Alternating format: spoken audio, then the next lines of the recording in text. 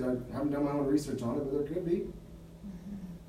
Never thought I would see empty shelves ever in America. And COVID hits. Yeah. There's some empty shelves. Can get everything that you wanted. How then are we going to live? Right? Start fasting. Huh? We have to start fasting. Start fasting? Involuntary fasting. Growing your own produce? Hey, I was thinking about it. I was like, maybe I should invest in some, what do they call those? Some vegetable things, raised beds, and start growing. I don't know. There's some practical things you can do to prepare. There's some wisdom behind that, but what about miracles? What if there's more than enough? Heidi Baker's seen that in Africa. Supernatural provision of food. What's his name? Mueller. Back in the day, saw it in his orphanage. George Mueller. George Mueller. Anyways, so I'm giving you part of the Forerunner message that I actually, to be honest, I've never talked about this related to the Forerunner message, but it has to be talked about. Not always. I don't have to always focus on it. It's not about being doom and gloom, but sometimes, like the Church of Sardis, we need to be woken up, and we need to ask the Lord to examine me. Psalm 139: search me and know me, God. Show me the areas where I'm off, that I can't even see. You know, I think David had a prayer like that in the Psalms. Cleanse me of my sins I'm not even aware of. I'd say something like that, paraphrasing it. But we need these wake-up calls. And I like what Corey Russell says in one of his messages a long time ago: get the fear of the Lord. You want wisdom? It says, Proverbs 4. You want wisdom? Get the fear of the Lord. What was one of the 7 spirits of God in Isaiah 11? Spirit of the fear of the Lord. That rested upon Jesus. Yeah. Like, you know, we need these wake-up calls. We need these shots in the arms. Well, okay. You know? God, I think the way Mike Bickle puts it, he asked God that, God, shock me now. God, shock me now. Show me where I'm off so that I can be right with you. Because sometimes we might think we're okay, but God might give a dream to somebody that kind of shows you an area of your life where you're not okay. And sometimes that's not to necessarily share that with the person. Probably depends on the relationship. Sometimes that's to pray for that person. It's happened to me before. I'm like, oh. Like, God, don't give anybody a dream right now. I'm struggling, you know. No. We're just here in a prophetic community. Like, anyways, me and Nori Amy knows or something. I don't think you guys know a woman, it's not a girl, her name is Marika. She did a night watch relationship with me, and there was some times where me and Nori weren't right, and God would give her a dream. Didn't show her details or anything like that, but showed her some stuff. Like Nori, she had a dream. Nori saw a bunch of spiders in your room, type of thing. Shook Nori up, like, oh, okay, God, I'm compromised in this area, I'm off in this area, boom, let me get right. I've had other, similar things have happened to me. Or God would give me a dream about my own struggle that I wasn't aware of. I'm like, oh, okay. Or he gives me this, I do a paper on the Church of Sardis, and he tells me that I'm spiritually, that's you, this Church of Sardis, this message is about you, Jason, right now in this season of your life. You have this reputation of being spiritually alive at this little Bible college. But you're spiritually dead, son. It hurt my heart. But Proverbs 27, the wounds of a friend can be trusted. So I took it to the heart to the best I could in that season of my life. And needed to respond a little differently, but anyways. So good.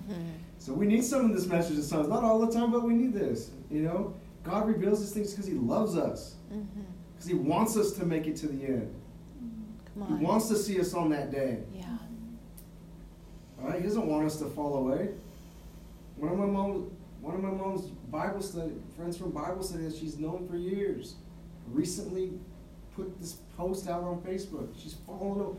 Doesn't mean that she has to remain that way right now. But right now, she's denounced the Lord. It was one of my mom's close friends. It brought her, my mom, and some of the other friends up to tears to see somebody, that happened to Nori. Nori was part of this revival group at her college, Cal Poly. One of her friends recently sent a post, fallen away. This girl had been passionate for the Lord. Fallen away, denouncing the Lord, openly choosing witchcraft. Wow. Proud of it. We know some others who started out strong, but now are living a life of homosexuality. Know some that even got delivered out of it and went back to it, and believed that God gave them a dream that okayed their homosexual lifestyle. Excuse me? And I don't say this in judgment for those, but I pray for them like, God, it's not too late yet. It's not too late for them. You know what I'm saying? Yeah. Anyways. Yeah. Get us in the house of prayer. Get us in the place of encounter. We need places like this. I need a place like this. I need to be here more. Trying to figure it out. We also need that place, that private time in our own prayer closets as well. That own devotional time before the Lord when no eyes are seen. But the Lord, the audience of one.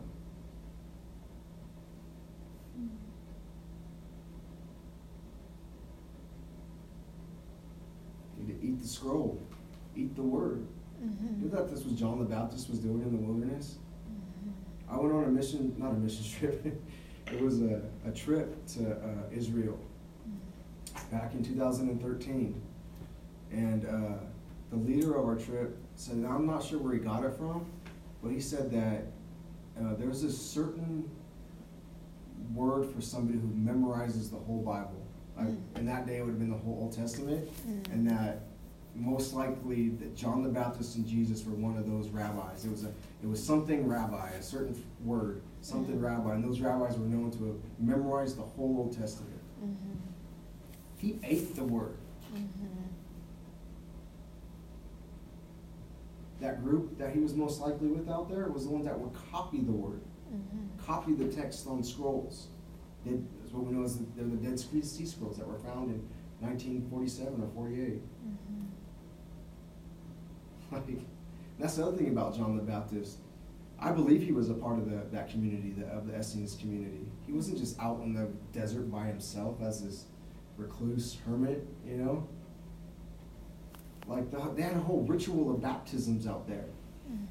It's probably where God gave them the idea. You see how this baptism that you're doing? Do this for the people when they repent. It's where he learned who he was. I believe he had the prophetic words that the angel Gabriel gave his father about him and his lifestyle and who he was. But I believe also it was revealed to him in the Word. As he studied it, as he feasted on it, as he ate the Word, the Lord speak to him, John, you're Isaiah 40. John, you're Malachi 3. The messenger I send.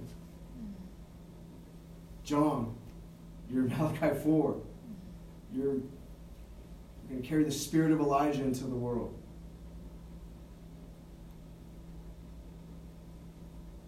Anyways, John was strong. He was strong in the Word.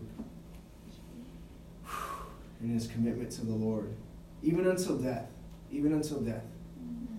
Even until death. And what's crazy about John the Baptist and Forerunners and Nazarites, and we talked about Nazarites the last time. Also want to throw this out. Joseph. The story of Joseph. Joseph was a forerunner. Genesis Joseph was a forerunner.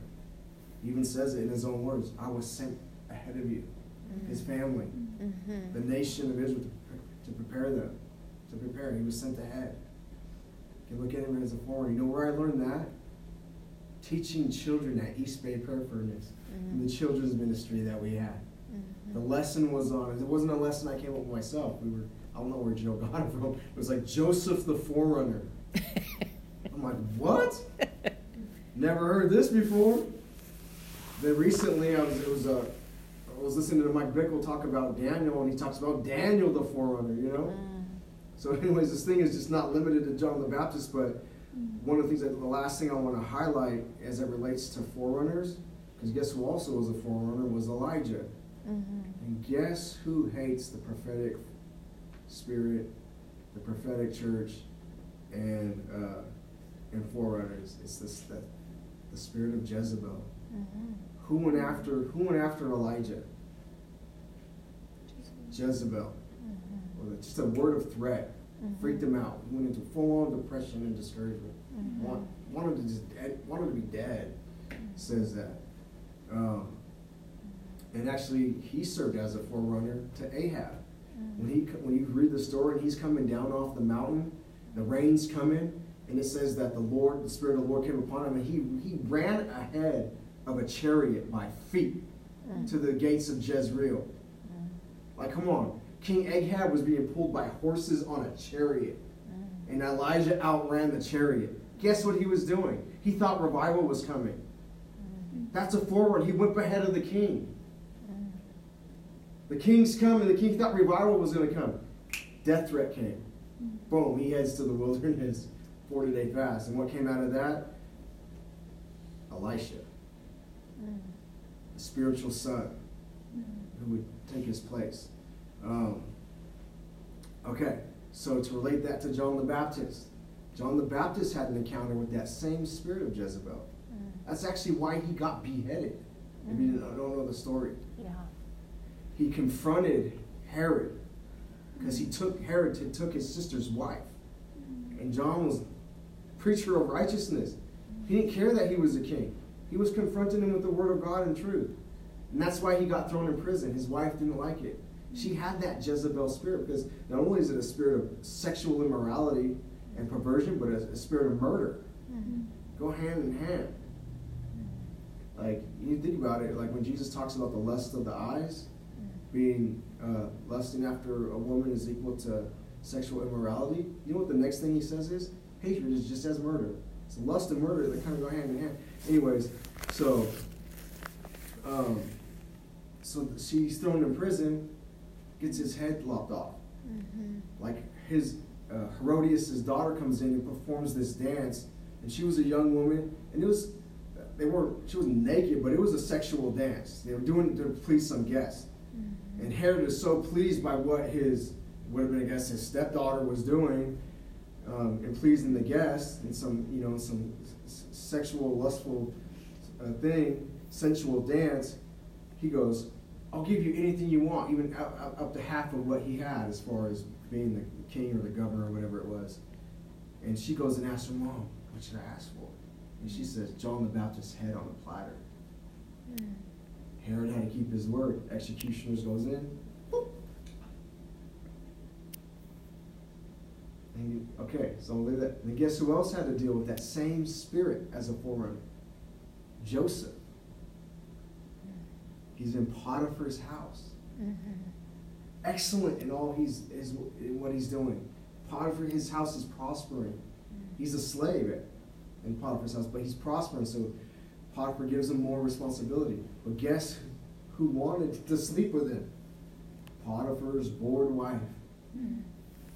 And when I heard this, I can't remember who told me this or where I heard it from, but most likely because Potiphar was an official, his wife was probably beautiful. And it says she troubled him day after day after day. Come be with me. Come sleep with me. I want you. Day after day. And he's like, how can I sin against my God and do this thing? That was his response. And so then, as the story goes, she ends up cornering him. Like, I want you. And he's like, no, I'm getting the hell out of here. And sometimes I think God wants to, pun intended, scare the hell out of us.